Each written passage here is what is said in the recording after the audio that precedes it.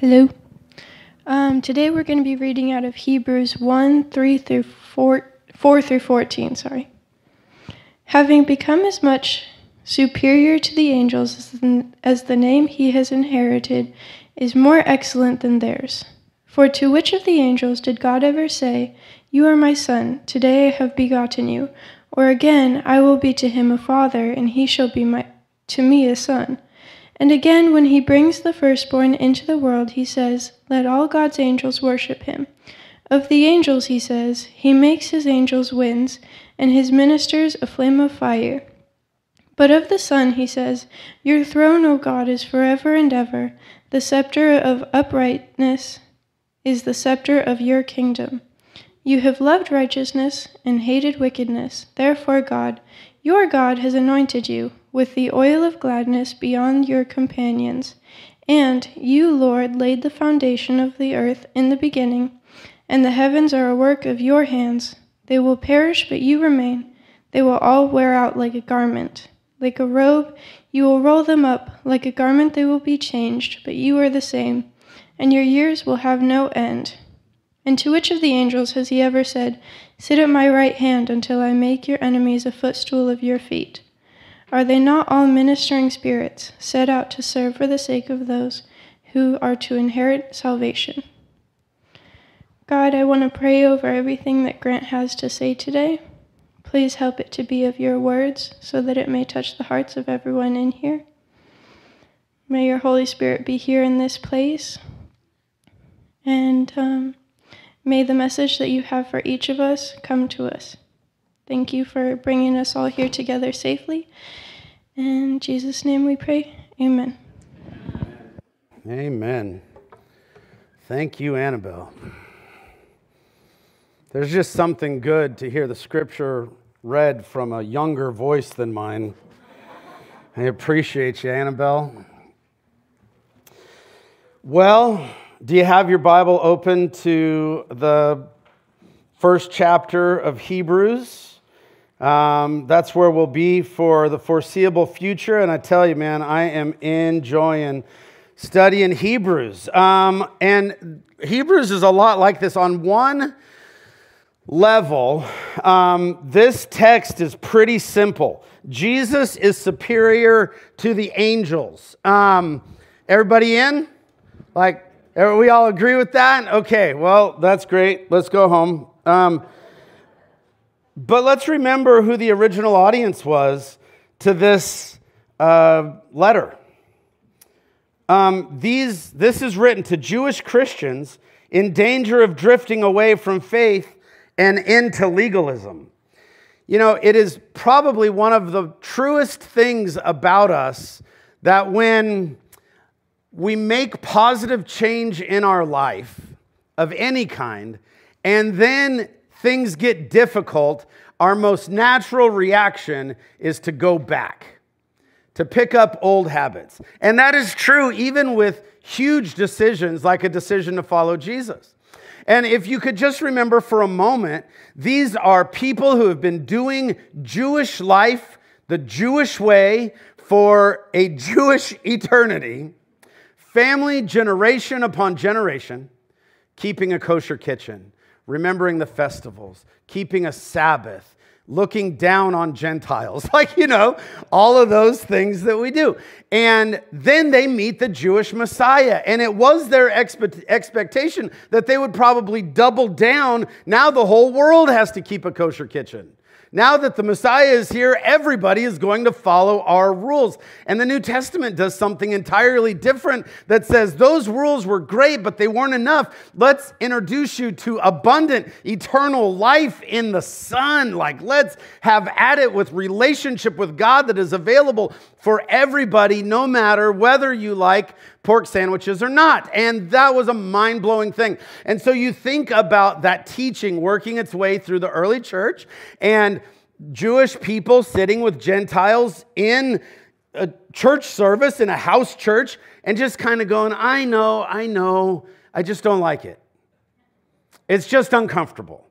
I've heard, I know, Pastor James in Jerusalem said it, and Peter came and did a great seminar, and Paul's been through here. We know. It just is easier to go back to the way we always did things. So this letter is largely written to people who are in real danger of returning. Sort of, it reminds you of their great ancestors who leave Egypt and then go, you know what though? In Egypt, at least we had onions. The big idea of Hebrews is very much a way to avoid drifting back, returning to self-centeredness, returning to legalism. And over, the book is going to warn us about not turning back, not going back. And look, let's be honest. Were you more legalistic in your 20s if you're a little older as a Christian? I know I was. I always say that, and I stole this line, but when I was like 20 years old, there were 150 things I'd fight you over. Now there might be, I wouldn't fight you over anything, but there might be 8 things that are tent poles to my faith. They're all about Jesus. And there's, as we shed legalism, learn what's important, I think that kind of is part of the Christian maturity process. But I'll tell you, people start talking and it's pretty easy for me to go back to a legalistic mindset. So if a thorough theological argument that professes Jesus so clear, how could you be? Do you think we're going to be legalists in the throne room of God? Do you think we're going to be witnessing the glory of God and go, well, I don't know if I'm in yet. What do you believe about a literal hell? You know what I mean?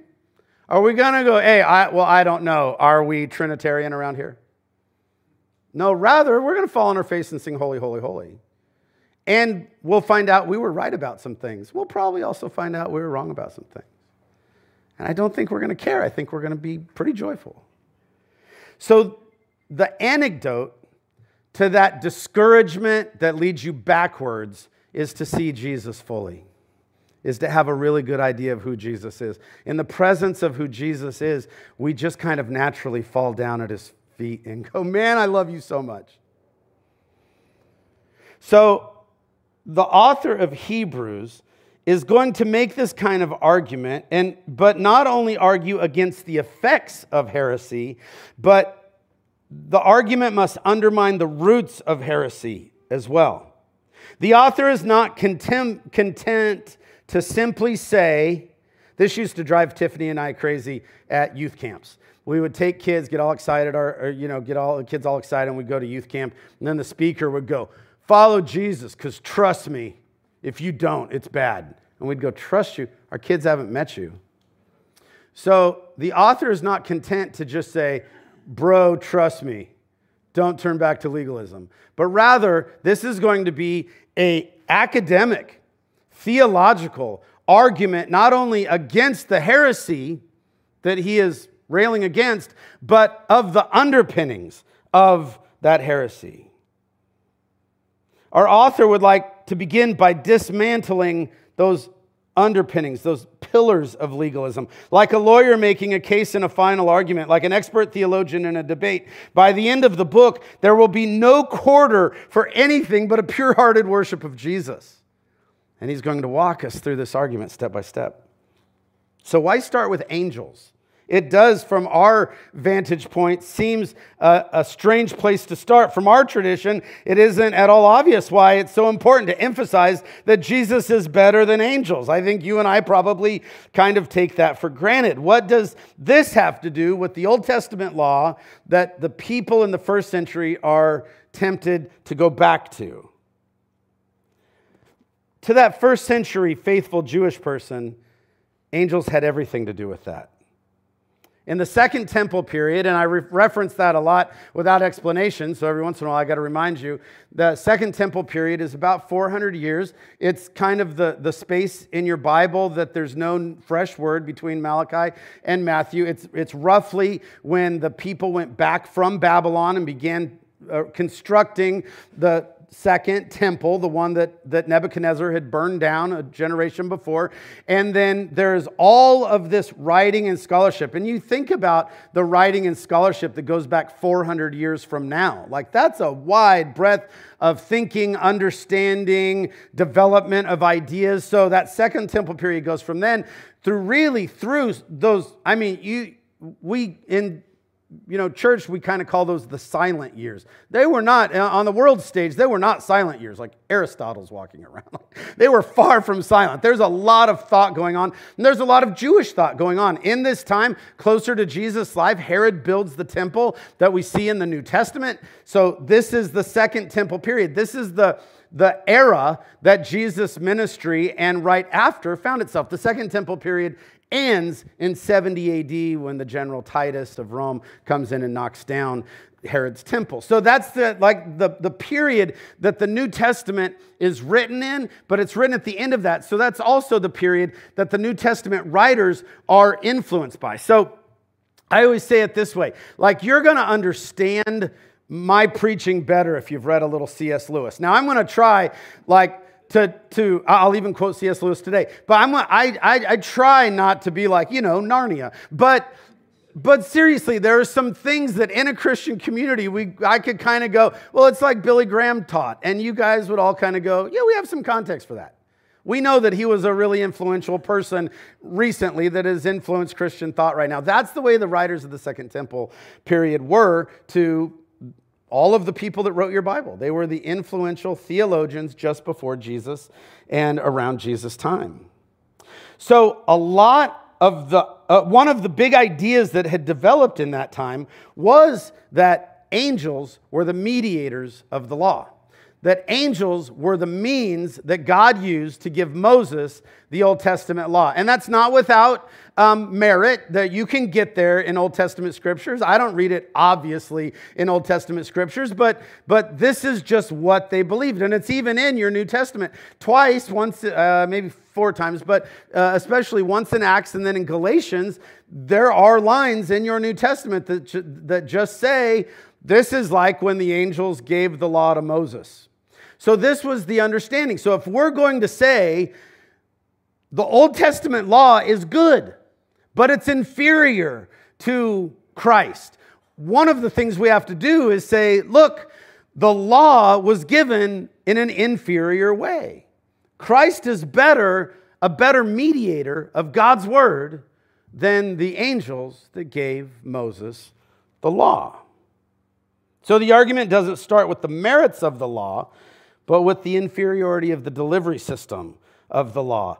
Angels mediated the law. Jesus is a better mediator. And so before we read even the first verse in our passage today, maybe we ought to skip to the end and think about some application so we can be thinking about it as we go. I mean, if this is only meaningful in the first century, we should just read it and go, wow, it looks like Jesus is great. Amen. I mean, has anybody invited you to the angel worship church?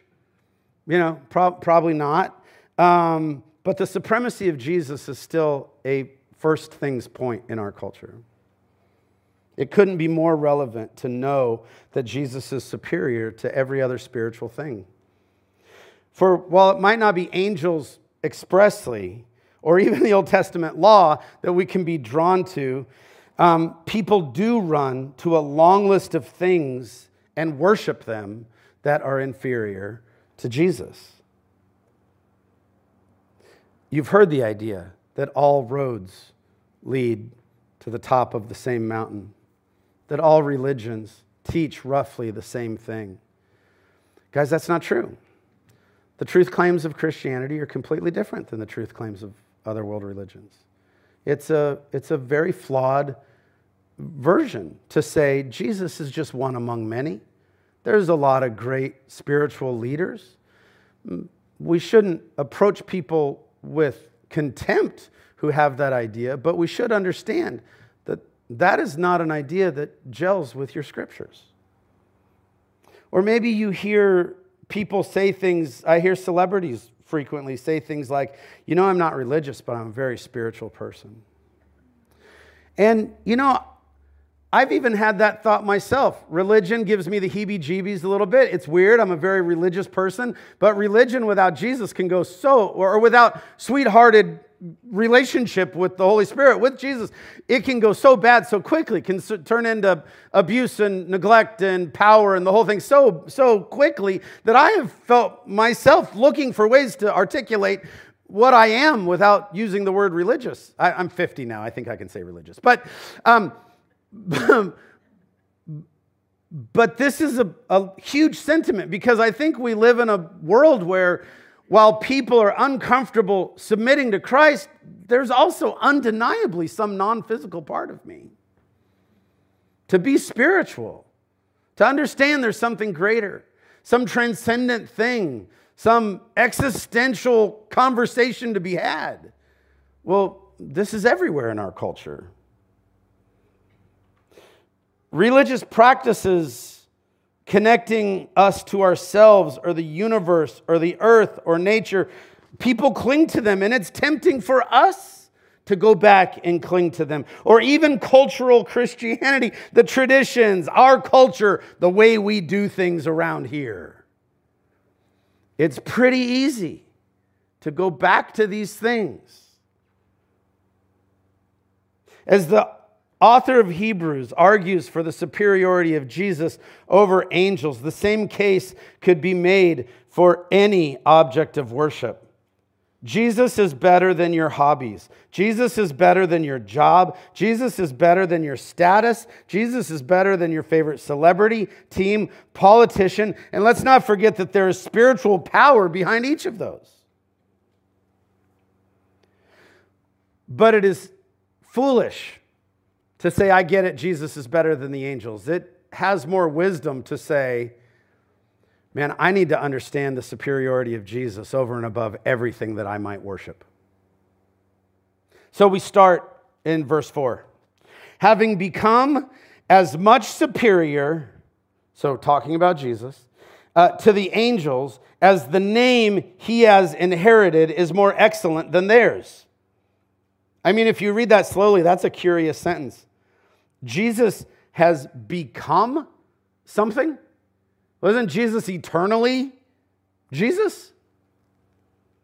Wasn't Jesus always better than the angels? How has he become as much superior to the angels as the name he has inherited than theirs? And what is this about Jesus inheriting? What's going on here? What name did Jesus not have in the Old Testament and then inherited in his earthly ministry? Well, some people have suggested that the name of Jesus is Yahweh, and that's true. Jesus is Yahweh. But we wouldn't say that he was less that in the Old Testament. No, that's not something he inherited in his earthly work on the cross and the resurrection. Others have said, well, it's Kurios, it's Lord. This is the name. And there's some merit to that. But look, verse 5 makes it pretty clear. Look at verse 5. To which of the angels did God ever say, you are my son? Today I have begotten you. Or again, I will be a father, and he shall be to me a son. See, here's the thing. Angels are created. Jesus is begotten. And that is a huge difference. And let me see if I can explain it a little bit. This is something that has been rooted in the creeds of our faith since the very beginning. The Nicene Creed, you'll remember, says, Jesus, the only Son of God, begotten, not created. Anything else that you might worship is created. Has a beginning. You're enjoying it now. It'll rust, rot, get boring, die, or leave you. Jesus, the only begotten, not created Son of God, is different. C.S. Lewis, told you, in Mere Christianity explained begotten like this. He says, begotten means to bring into the world something that is the same nature. So parents, moms and dads beget little humans. When you say, oh, do you know what it is? Nobody ever says a puppy. Humans beget humans. Little beavers beget little beavers, C.S. Lewis says. Birds beget eggs, which become little birds. When a man creates a statue, C.S. Lewis said, I was thinking in our time, we might think when the like sentient robots of every sci-fi movie. When a man creates something, it can look an awful lot like a man. He might be an excellent sculptor, an excellent builder, and it might look a lot like even him, but it has been created by that man, not begotten. Jesus was not created by God. Jesus was begotten by God. Jesus has the same nature. He is the same kind. Jesus is God. When we speak of God, we speak of him as our creator. Jesus just said, Dad, Abba. We cry out, Abba, because we are the adopted sons and daughters of God. Jesus is the only begotten Son of God, shares his nature. Jesus is God. This is meaningful. You want to hear some big dorky words? Okay, this is ontologically meaningful and teleologically meaningful. Ontology means what kind of thing something is. What's it made of? Teleological means what's it for? What does it do? What's its function? When we say that Jesus is begotten, we confess that he is ontologically God. He is the same nature as God. You can't claim that about the angels, and you certainly can't claim that about us. The name that Jesus inherited, it's like wells me up with tears. This is so beautiful. The name that Jesus inherited, the name that he earned in his physical ministry on earth was the name Son. Now, we would say, looking from our direction backwards, that Jesus was eternally the Son of God. That Jesus' role didn't change. That he is the second person of the Trinity in eternity past, just as in eternity future. And yet there was a unique role that he took in Bethlehem that he fulfilled at Golgotha. That was the only begotten Son of God. Jesus is God. What are you worshiping? Where's your time go? Where's your money go? Where's your attention go? What is it you're worshiping? Is it God?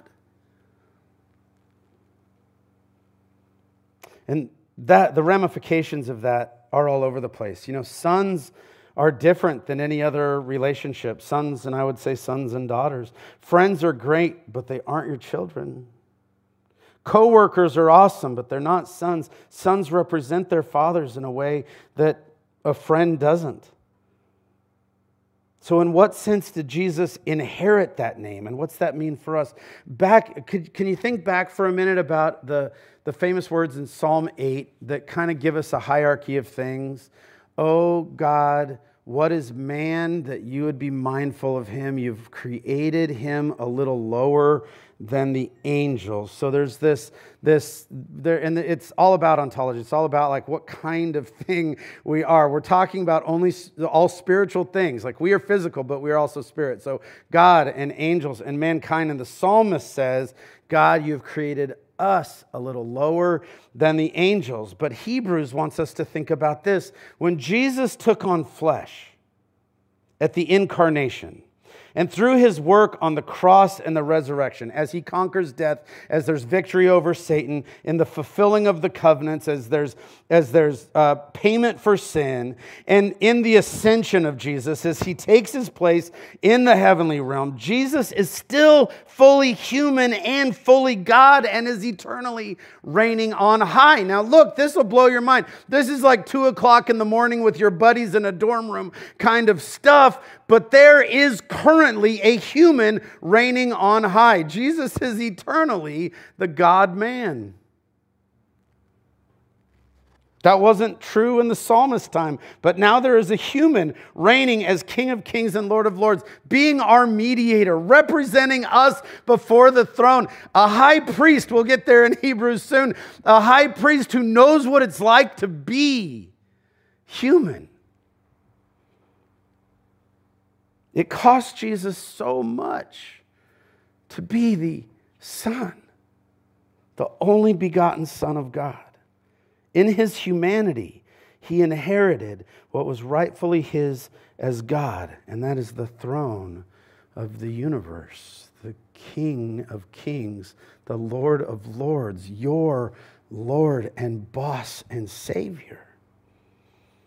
So the first big idea in our section is that Jesus is better than the angels because he is, again, ontologically different. He has a different nature. He's a different kind than the angels. And that goes for any other thing you might worship. Other gods are not of the same nature as God. If there's a lure to other kinds of religious experiences, there might be inklings of truth. There might be some words about love. There might be some encouragement to let go of some stuff and be a good person and all of that. But if you're not worshiping God, then you're not worshiping God. And Jesus is the only begotten Son, the only one who is God. Stuff, jobs, organizations, religious organizations, civic organizations, political organizations, recreational organizations, they're just temporary. They're not worthy of our worship. The second big idea is that Jesus is better than the angels in function. Not only is Jesus' nature unique in the universe, but so is his role. What he does is unique in the universe. Angels are spiritual beings like God, and so are we. We are spiritual beings as well, but we aren't all the same kinds of things. Thinking, and I think we get into this, we kind of have this so there's God and his angels, and then there's Satan and his demons, and then they're fighting over stuff, and so there's one of them sitting here, there's one of them sitting here, and they're both you should totally do it. Nah, probably not, and then we work it out. To assume that all spiritual things are the same thing is as foolish as thinking all physical things are the same kind of thing. Okay, I know this is silly. Who owned a pet rock? I claim the 90s because music was great, and that's where I came of age, but I remember the 70s. And and a pet rock, the joke kind of was that you dress it up, and you give it a bed, and you call it Fido, and you go, come here, Fido, and you treat it like it's a pet, but it never turns into a hamster or a dog or a cat, because no matter what you call it, no matter how you treat it, it doesn't change the kind of thing it is. The fact that a dog is a physical thing and a pet rock is a physical thing does not make them the same kind of thing. Thinking that all spiritual things are the same kind of thing is as foolish. That's a little like saying, I don't follow Jesus, but I'm into spiritual things. So you just bought a pet rock and are calling it, Cooper the dog? That's not the best thing. A pet rock is fine. I guess you could like a pet rock. We're humans. We can make ourselves fall in love with anything. But you can't have the same kind of relationship as you can with a pet animal. And I know this is a silly analogy that I've now taken too far. But is it possible to worship something spiritual? Sure, they're real, but it's inferior. Jesus is the only begotten Son of God, and no other spiritual entity is. You can worship other gods, or you can go deep down in your own soul. Really in America, America's not right, Western civilization, modern life, what do you want to call it? Place where we spend too much money on sports and video games, whatever our culture is. I think our own self is the biggest competitor for worship with Jesus. The thing I really want to worship is Grant. I'm not the only begotten Son of God. I am an inferior object of worship. So there are a lot of spiritual beings. There's only one Son, crucified, resurrected, alive, ruling, and inviting you into eternal life. My friends, behold Jesus. Verse 6, and again, when he brings the firstborn into the world, he says, let all God's angels worship him. This is a great point, whoever wrote the book of Hebrews. Over and over, from start to finish, angels are worshipers. Jesus is the only one deserving of worship.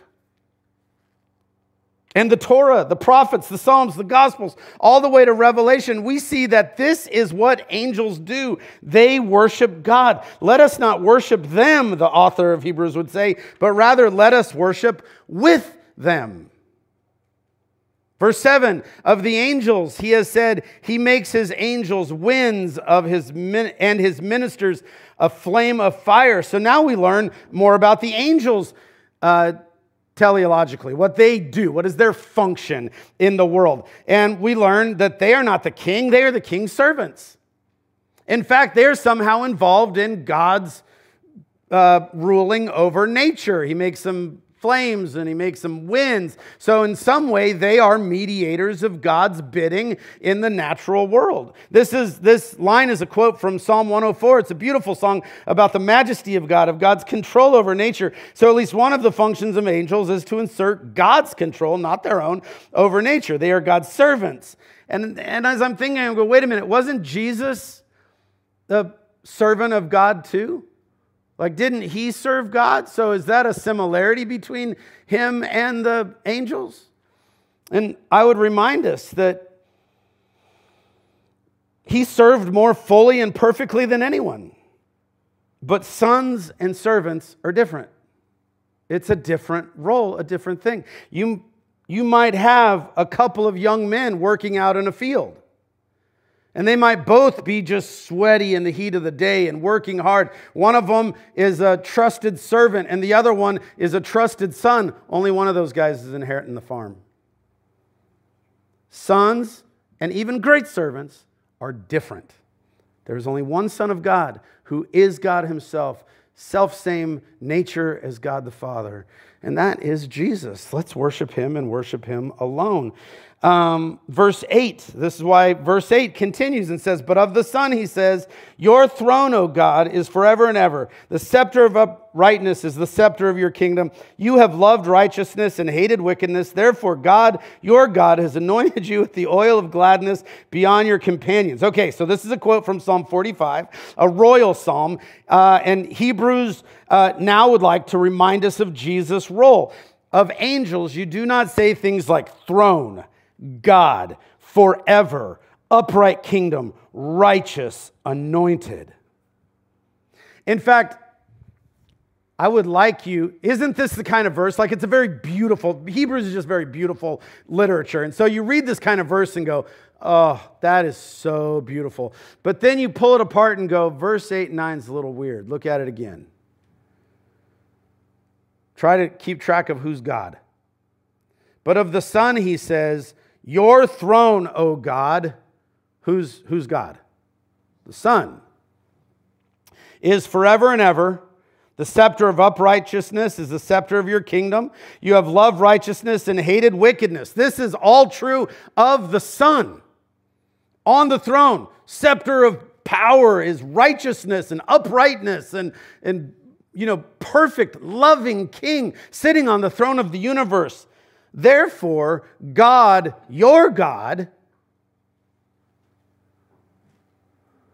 who's God's God, has anointed you with the oil of gladness beyond your companions. So, God the Son has been anointed, chosen, set apart by his God. What a beautiful Trinitarian passage. Here we see. And also remember, this is a quote from Psalm 45. You think, oh, the Trinity is just a New Testament invention. No, this is an Old Testament idea. God the Son and God the Father would be working together, that God the Father would anoint and enthrone God the Son over the universe. Like I even think, I can't get my head around that. I'm just, I went to Garden Grove High School. We didn't talk about that. That's a difficult concept, but I do go, look, in my limited understanding, I get to the limits of my understanding and find the awe of God and go, what would I do with this except fall at His feet? Who is like our God, the royal God, the Most High? Verse 10 tells us what Jesus has done. This is quoting Psalm 102. You see all of this argument of the author of Hebrews like saying, this is not a new thing. I'm not bringing you some heresy that rejects the Old Testament. I'm showing you what was there all along. Now, please open to Psalm 102, the author says. And verse 10 in Hebrews 1 says, and you, Lord, laid the foundation of the earth in the beginning, and the heavens are the works of your hands, and they will perish, but you remain. They will all wear out like a garment, like a robe you will uphold them. Like a robe you will roll them up. Like a garment, they will be changed, but you are the same, and your years will have no end. It is Jesus, the Son, who has laid the very foundation of the earth. I've heard some talk about this as like, revealing an ancient cosmology. These people thought that the earth had literal physical foundations. And I go, you don't even have to read your Bible for that. Read your Greeks. No, they didn't think the foundation of the earth was physical. They thought the foundation of the earth was the Logos.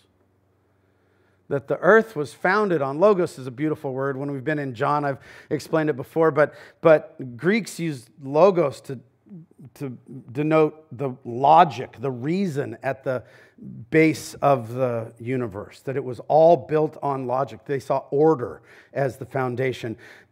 Hebrews, in Jerusalem, they would teach that same concept, but they called it the wisdom of God. So they would translate Old Testament word for wisdom, chokmah, they would translate that into logos.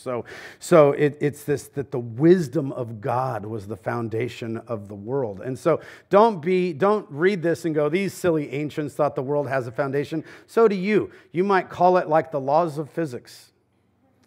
Or you may call it like Aristotelian reason. But we too believe that there are brute facts in the universe, that I don't know why gravity pulls at exactly that rate. I don't know why quantum stuff does what quantum stuff do.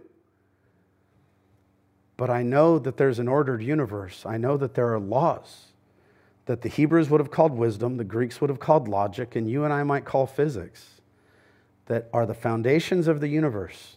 The universe doesn't exist without them. And if those laws are there, there's a lawgiver. And Hebrews says that's Jesus. Verse 13, and to which of the angels has he ever said, sit at my right hand until I make your enemies a footstool for your feet? They are not all ministering spirits sent out for the sake of those who, are they not all ministering spirits sent out to serve for the sake of those who inherit salvation? This footstool stuff is interesting. In general, there are times in the Psalms where earth is God's footstool, but also the mercy seat on the Ark of the Covenant was referred to the footstool of God. So of what angel ever deserved to be above the mercy seat of the Ark of the Covenant? What angel would the earth be his footstool? Guys, these are different things completely. We can get on the internet or hop on the television and we can start thinking that Jesus is one among many. We can start thinking that really there isn't much a difference. And look, if I say that Jesus is the way, the truth, the life, and nobody comes to the Father but by Him, and that engenders in this room even a drop of arrogance, we have missed the point entirely. Rather, knowing that Jesus is the only way, truth, and the life, that He is the foundation of the universe, that He is the only begotten Son of God, and that most people are sitting around coffee shops going, well, He's really one among many, and have you studied Eastern this, and have you studied Muslim that, and have you studied this? They're all these beautiful ideologies. Look, The rejection of Jesus as the one true Savior is heartbreaking, not angering. It should fill us with missionary zeal, not to win arguments, but rather to hit our knees in prayer, to live out lives that demonstrate a life with Christ in such a way that who could deny that Jesus is the way, the truth, and the life? Aren't angels all ministering spirits sent out to serve for the sake of those who inherit salvation? Oh, anytime you see the word inherit twice in a sentence or in a passage, that's interesting. Jesus has inherited the name Son. We have inherited the kingdom with him. Whew. It's pretty beautiful. Maybe it isn't angels by name that we're tempted to worship.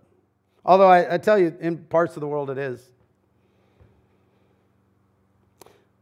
But the Jewish idea of worship is pretty simple. You know, I say this a lot, but we have narrowed down the definition of worship to a place that would just boggle the mind of the people that wrote your scriptures.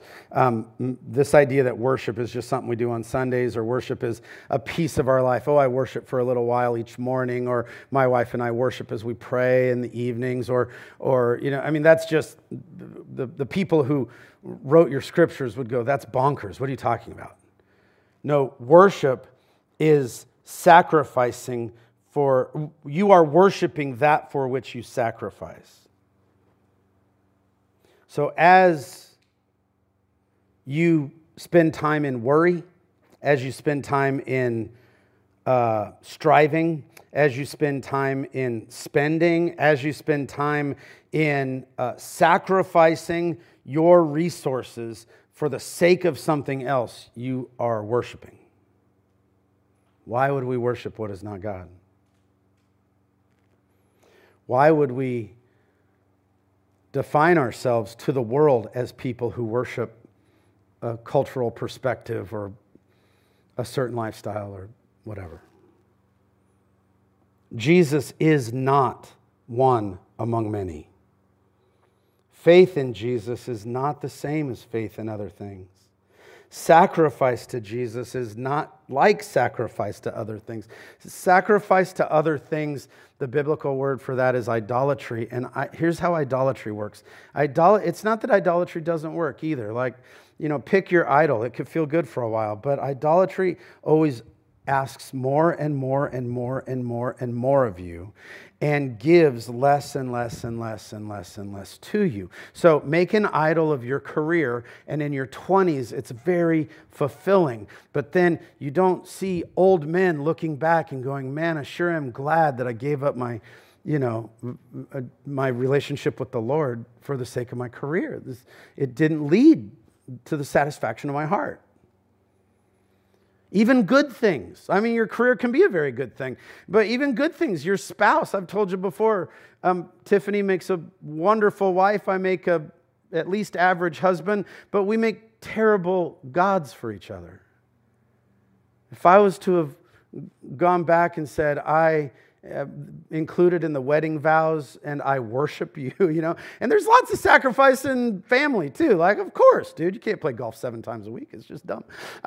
There's going to have to be some sacrifice. But as you do that, and as you sacrifice so that you will be satisfied and find your identity and find your purpose in your spouse, you will find that over the years, it's harder and harder and harder and harder, and you get less and less and less out of it. On your honeymoon, you were like, you're all I'll ever need. You get 10 years in and go, I might need something else.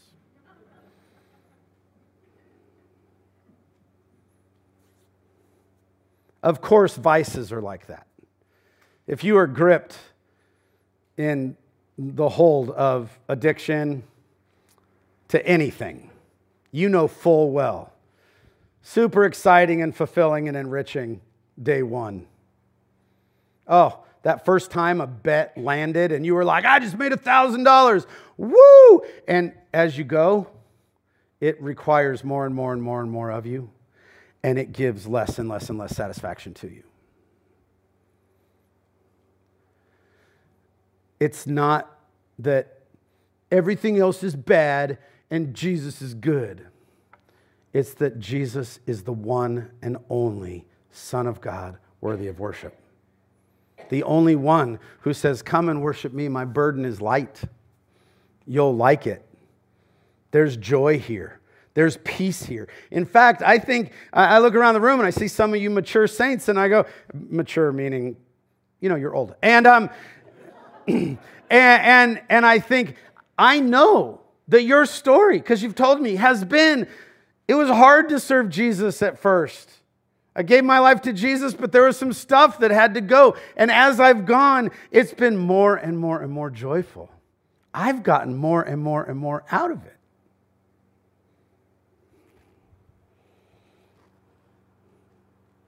Is Jesus getting your time?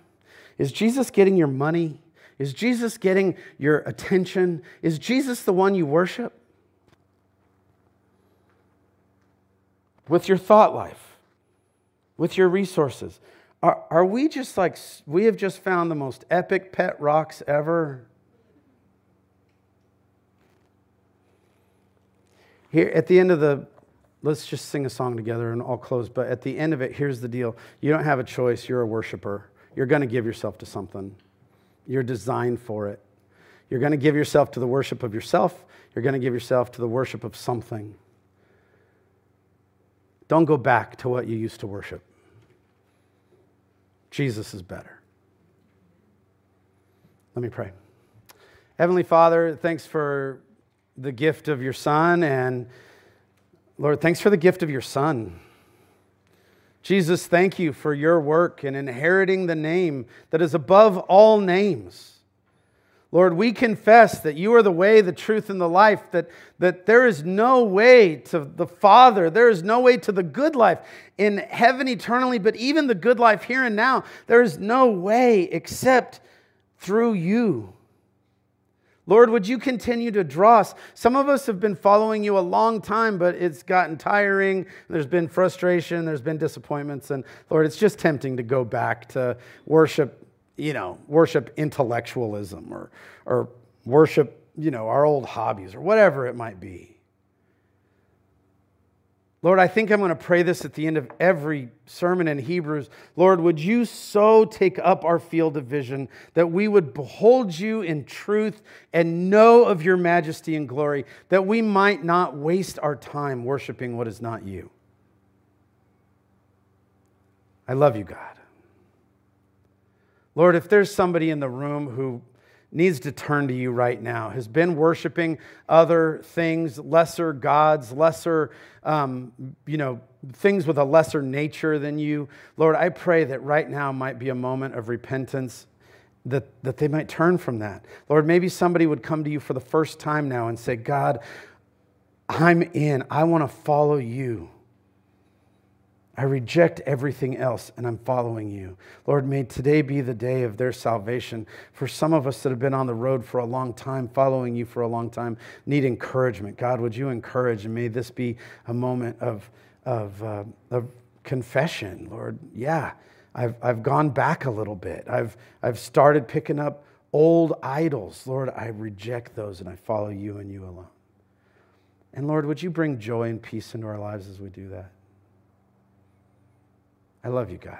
In Jesus' name, amen.